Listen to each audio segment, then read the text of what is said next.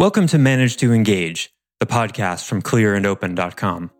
Dedicated to the evolution of you, because businesses grow when people do. Serving leaders, managers, and people who will be, helping you reach excellence in your work and achieve your personal goals at the same time. Sign up for the free course at clearandopen.com. If the teacher is making lots of attempts to get you to see something, and your addict doesn't want to see it, what you're signaling is, I need to learn this the hard way. I need to fail. I need to hurt. I need more suffering for this lesson to be available to me.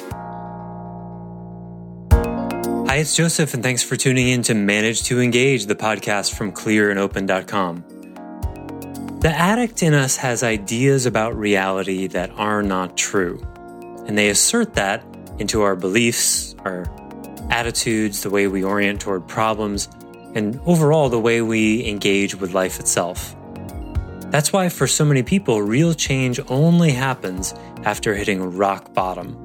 But that doesn't always have to be the case, and I certainly don't want it to have to be the case for you. So today we're going to talk about embracing the addict to move towards something more productive and in line with reality, both as a manager of others and as a manager of self. I offer weekly member webcasts, online courses, and mentorship at clearandopen.com because it's my truth that with the right tools, people can solve their problems. Most people spend their entire lives chipping away at problems, trying to make them less bad instead of actually envisioning a near future where they are gone. And I see that that's possible if you just look at it the right way. And I share parts of these webcasts and courses on this show because I want to help you too. If it's helping you, I hope you'll do me the courtesy and gesture of giving me feedback. I'd love to hear from you via email, and you can email me through the website at clearandopen.com.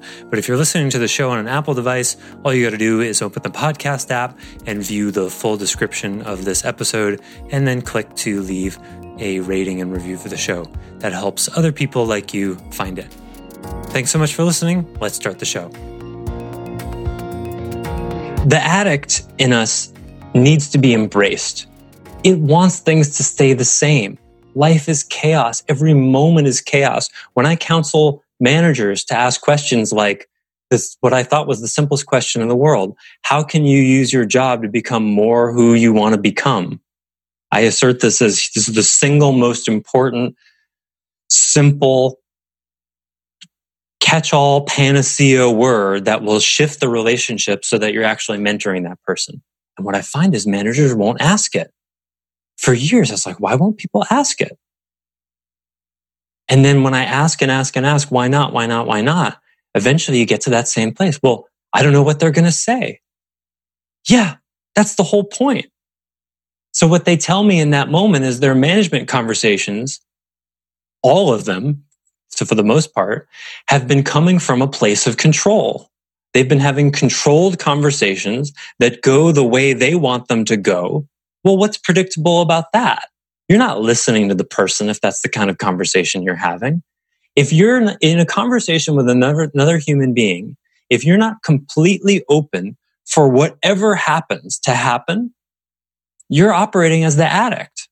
You're trying to control the situation. So the supervisor, they're talking to the employee to, hear them out as minimally as they can so that the person will get back to work and perform the tasks that they want them to perform.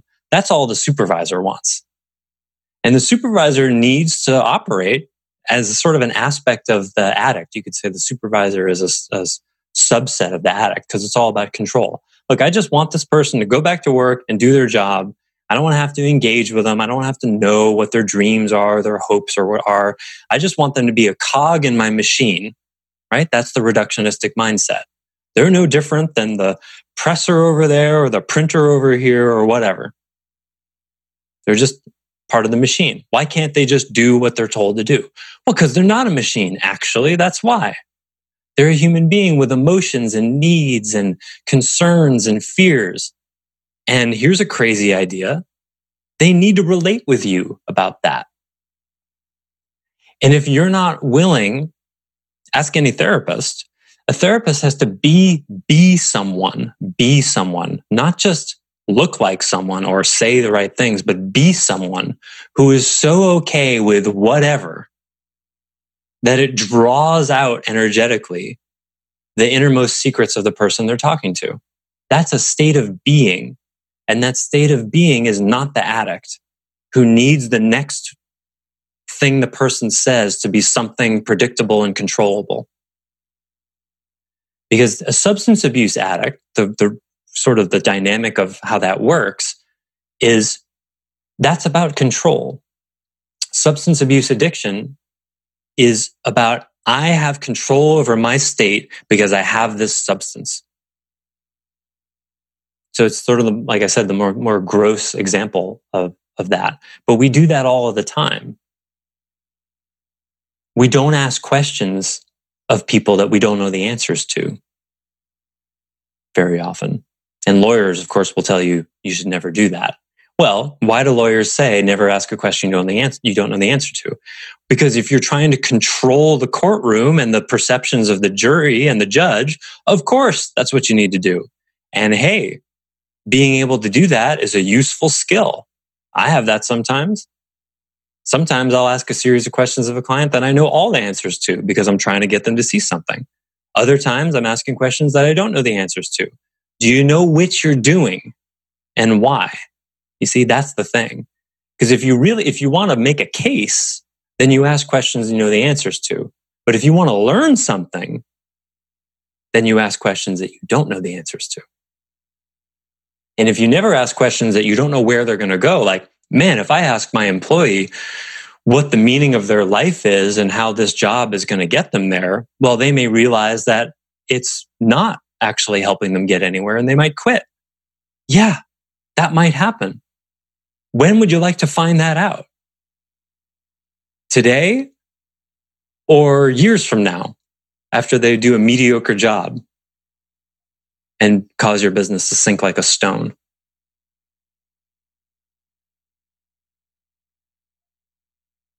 Whatever you choose, there's a price to pay. So fundamentally, the way this comes back to the one thing is, I would say, how does your one thing inform your relationship to change? Is your one thing compel you for things to stay the same? Is your one thing an ally for the addict in you that wants things to stay the same? Or is your one thing compelling you to do new things, to move into the unknown? To try activities you've never done before, try ways of being you've never done before, and see what happens. So as a coach, my job is to provide principles like org chart, classic one. Man, the org charts I see, amazing. But my favorite one is the co-CEO role, well, she's the president and I'm the CEO. Well, who reports to who? Isn't that aren't those synonyms? Well, we both own the business, so we co-lead it. Yeah, well, that's not a thing. You can't co-lead because when more than one person is responsible for something, no one's responsible. That's the principle, right? In your house, one person has to be responsible for the bathroom being clean. If two people are responsible for it, it creates chaos, doesn't it? Questions about this? Does this make sense? That's why when you learn CPR, you point to the one person, you call 911. You don't say someone call 911 because no one will do it. So responsibility can't be shared. God, where was I going with this? Org chart as an example for someone help. Principles. Thank you. So I will provide the principles like responsibility can't be shared. I will provide social proof. I had a client who was in a similar situation and they did this and then this happened. And then you can Google that. You can Google the principle. You can look, you can find out. I will provide logical arguments behind the principle like I just did. I will get you excited about the potential results. I can't tell you what's going to happen. I can't. I don't know, and neither do you. Welcome to life. Because anybody who tells you they know what's going to happen is lying. So that's life. You don't know what's going to happen. The next course is going to be on meditation. I guarantee you have no idea what's going to happen if you start really meditating. You have no idea. That's really unknown. But you can trust that it's good because it's true. So that's why most people avoid meditation, because or they meditate, and I'll talk about this in the course, or they meditate in a way that is actually not meditation. The way 99% of people meditate is trying to control their state. It's no different than the pursuit of happiness. They're trying to cultivate a state of peace, calm, relaxation. That's not what meditation is. That's stage one of meditation, is you need to be relaxed, but that's just the foundation, not the house that sits on top of it. So anywhere you look, if you see problems that are long-standing, unresolved, look for the addict. And so I don't go proactively looking for addicts. I just run into them. So when I see like, oh, this person's working 60 hours a week and their business is bulging and falling apart at the seams, and they're complaining about work-life balance, I'm going to help that person adopt some strategies and tools to get less overwhelmed and save time and all that. And when they don't do it, I'm going to say, what's in the way? And then we'll explore that. And then they'll start to see, oh, okay, there's some resistance there. But eventually what you run into is the addict. I just had a client complete with me this last week who I've worked with the better part of 6 years with. 6 years. When he came to me, he was overwhelmed. When he left a few days ago, he was overwhelmed. 6 years. He's an addict. But more important than him being an addict, because again, we're all addicts, more accurately and more specifically, he's undifferentiated from his addict. He is addict, and his addict is pretending to be him, and he's believing it. That's it. And so what the addict will try to do, go ahead. Can you say that again? I'm not following. He's undifferentiated from his addict. So if we all have, great, thank you for asking. So if we all have an addict, there's no getting rid of it. That's not the right way to look at it. Impossible and a lot of work. That's not the issue. That if we define the addict as someone, as the aspect of us that wants things to stay the same and is not willing to take risks for unknown results. That's our premise. Premise 2 is life is that. Life is a series of taking risks for unknown results. Okay, well, now we have a contradiction.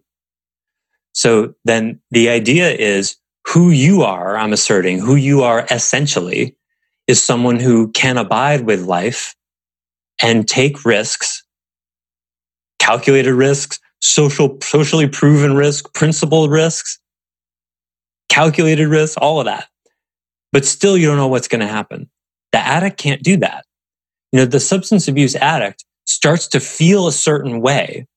They see something that reminds them of their ex-wife or whatever, and then suddenly they find themselves driving to a bar. That's how that works. What's going on there? The emotion starts to come up, depression, let's say, and then something in them says, we can't handle this. We got to control that emotion.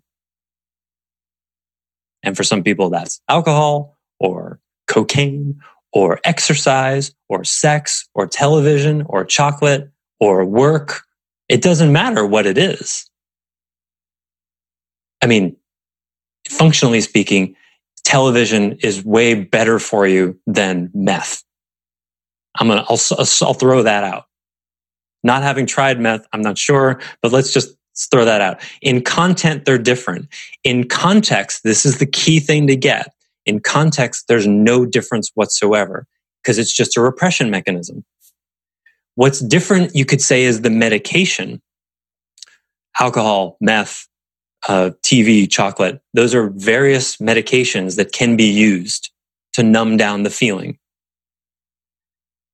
Those are all different. the addiction is the same. The addiction is like the itch and the medication is the scratch. The itch is, I can't bear feeling this. And then the author of the medication, the addict, says, okay, well, what are my options here? Should I go exercise or should I go use some of my meth? Depends on the person and the circumstance. So as a society, we look at that and go, oh, well, exercise, that's a healthy way to manage depression. Well, I would say no, it's not. It's a more functional way to manage depression, but it leaves depression in place just as much as meth does. It's still there. You just distracted yourself from it. Now, is it more functional and better to distract yourself from your depression by getting more into your body than leaving it through some sort of drug? Sure. But that doesn't do anything with the depression. It's still there. See what I mean? So in our society, we've collapsed functionality and health into one thing. And we say, well, taking antidepressants is considered healthy, right? Well, what's the difference between that and cocaine? Well, you get them from a doctor. Oh, okay. So self-medicating with a narcotic, that's not okay. But if you get something from a doctor, then it's healthy. Well, what if you get a prescription for marijuana from a doctor? Because you can do that now. Well, okay. Well, then I guess that's okay because the doctor says so. All right. Well, what about in 5 years when mushrooms can be psilocybin mushrooms are decriminalized and you get those from a doctor? What about then? Is that dealing with depression then? You see, our standards for what dealing with this kind of stuff is completely screwed up because we've collapsed again functionality and health. Health is the thing is gone. Health is you don't have to manage it with anything. Health is you look at the thing that reminds you of your ex-wife and you don't feel a response to it. That's health. You've healed it. Or maybe, on the way to that, the depression starts to rise and you just see it for what it is and go, oh, there's my addict wanting to be depressed. Because newsflash, folks, depression is an addiction. Depression is an addiction. I can say that it took me only about 20 years to actually see it as an addiction and detox from it. Because for years and years and years, whenever a client would leave, and this happened just a few days ago, whenever a client would leave, I would go into a kind of depression, sometimes strong, sometimes not, about like, oh, well, I wasn't good enough and they didn't change and all this over-responsible stuff. That was really control, right? Because it came from a place of like, oh, I actually can make them change, which is bullshit. I can make them change. Therefore, if they leave and don't get changed, then that's somehow my fault. And then when I saw that, and I actually saw like, wow, I don't really make anyone change. Suffering is what makes people change for the most part. And I'm just sort of there to help the two entities relate. And I saw that enough. So a few days ago when this client finally canceled, I saw like a rising tide, the set of thoughts. You're not good at what you do. You're a phony. You should have fired him a long time ago because he wasn't going anywhere. All these kinds of thoughts. And I just saw them and I saw, oh, there they come. That's not me. That's the addict. Because the fact is, I have very little control over what happens with my clients and members. But my addict hates that. He wants to be able to go like this and have you change. That's what an arrogant, controlling, narcissistic, deeply caring, and hardworking person that guy is. But do you see the arrogance in that? Like, I could possibly know how you're supposed to be. I can make lots of suggestions. I can come from experience.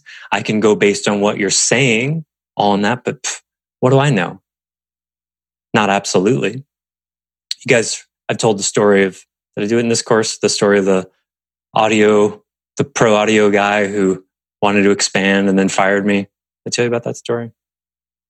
They can do it quickly. So in like 90 seconds, one of my earliest clients 15 years ago had a chain of home theater stores.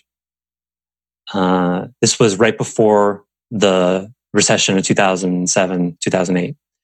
He wanted to expand. He was a terrible manager. He was overwhelmed. I said, dude, I didn't call him dude, but I said, dude, the conventional wisdom is if you have a messy house, you don't get a bigger house. You're just going to have a bigger mess. You got to figure out how to do this and then expand from that. If you expand this now, bad things will happen. Entrepreneurial, he wanted a national brand. Well, he went against my advice. I was way too controlling about it. I wanted my way. He fired me. I never heard from him for years. I would email him on his birthdays and stuff and was curious about it. He called me up 6 years later and said, Joseph, you were right. I said, oh my God, what the hell happened? Where have you been? What's going on? He'd expanded in 2007, 6 more stores. The economy tanked. It collapsed down to, I think, 1 or 2 stores. He had to close a bunch of stores. He was in $2 million of debt. Had all of this aging electronics inventory, which is like having almost like produce for how long it lasts, because any electronics you have in a year are going to be out of date and worth nothing. His wife left him, and he absolutely hit bottom. And then he remembered his high school sweetheart, looked her up, found her in London, flew there without even contacting her. 6 months later, they were married. He rebuilt his business. I just talked to him. That was, 5 years ago, all of that. I just talked to him 3 months ago. He just sold his business to a national brand. So he's sort of to be an employee in a larger thing. It's a really good thing for him. So he ended up getting what he wanted, but not the way he thought. So was I right? One of the most instructive moments for me. Was I right? Was I right that he shouldn't have expanded? In content, yes. In context, no. He needed to hit bottom. I didn't understand that then. I didn't understand that people need to make their own mistakes sometimes. And that wise discernment is being able to tell when someone needs to not make the mistake, needs to learn without making it. Sometimes people need to learn by making it. It took me about 16, 17 years to learn, and I still make mistakes with it. That's the ultimate. How to discern what lessons they need to learn directly from life versus what lessons they can learn from you. So one of the ways I do that is I look at how much effort I'm putting in to the person waking up to whatever the reality is. And if I make the social proof, and this is, again, high-level learning for change stuff, if the teacher is making lots of attempts to get you to see something and your addict doesn't want to see it, what you're signaling is, I need to learn this the hard way. I need to fail. I need to hurt. I need more suffering for this lesson to be available to me. Thanks for listening to Manage to Engage, the Clear and Open podcast. Join us next week when you'll be a little bit closer to who you're destined to be. Until then, know that Clear and Open is dedicated to the evolution of you, because businesses grow when people do. If you want to help the show grow, I'd appreciate you leaving a rating and review on iTunes.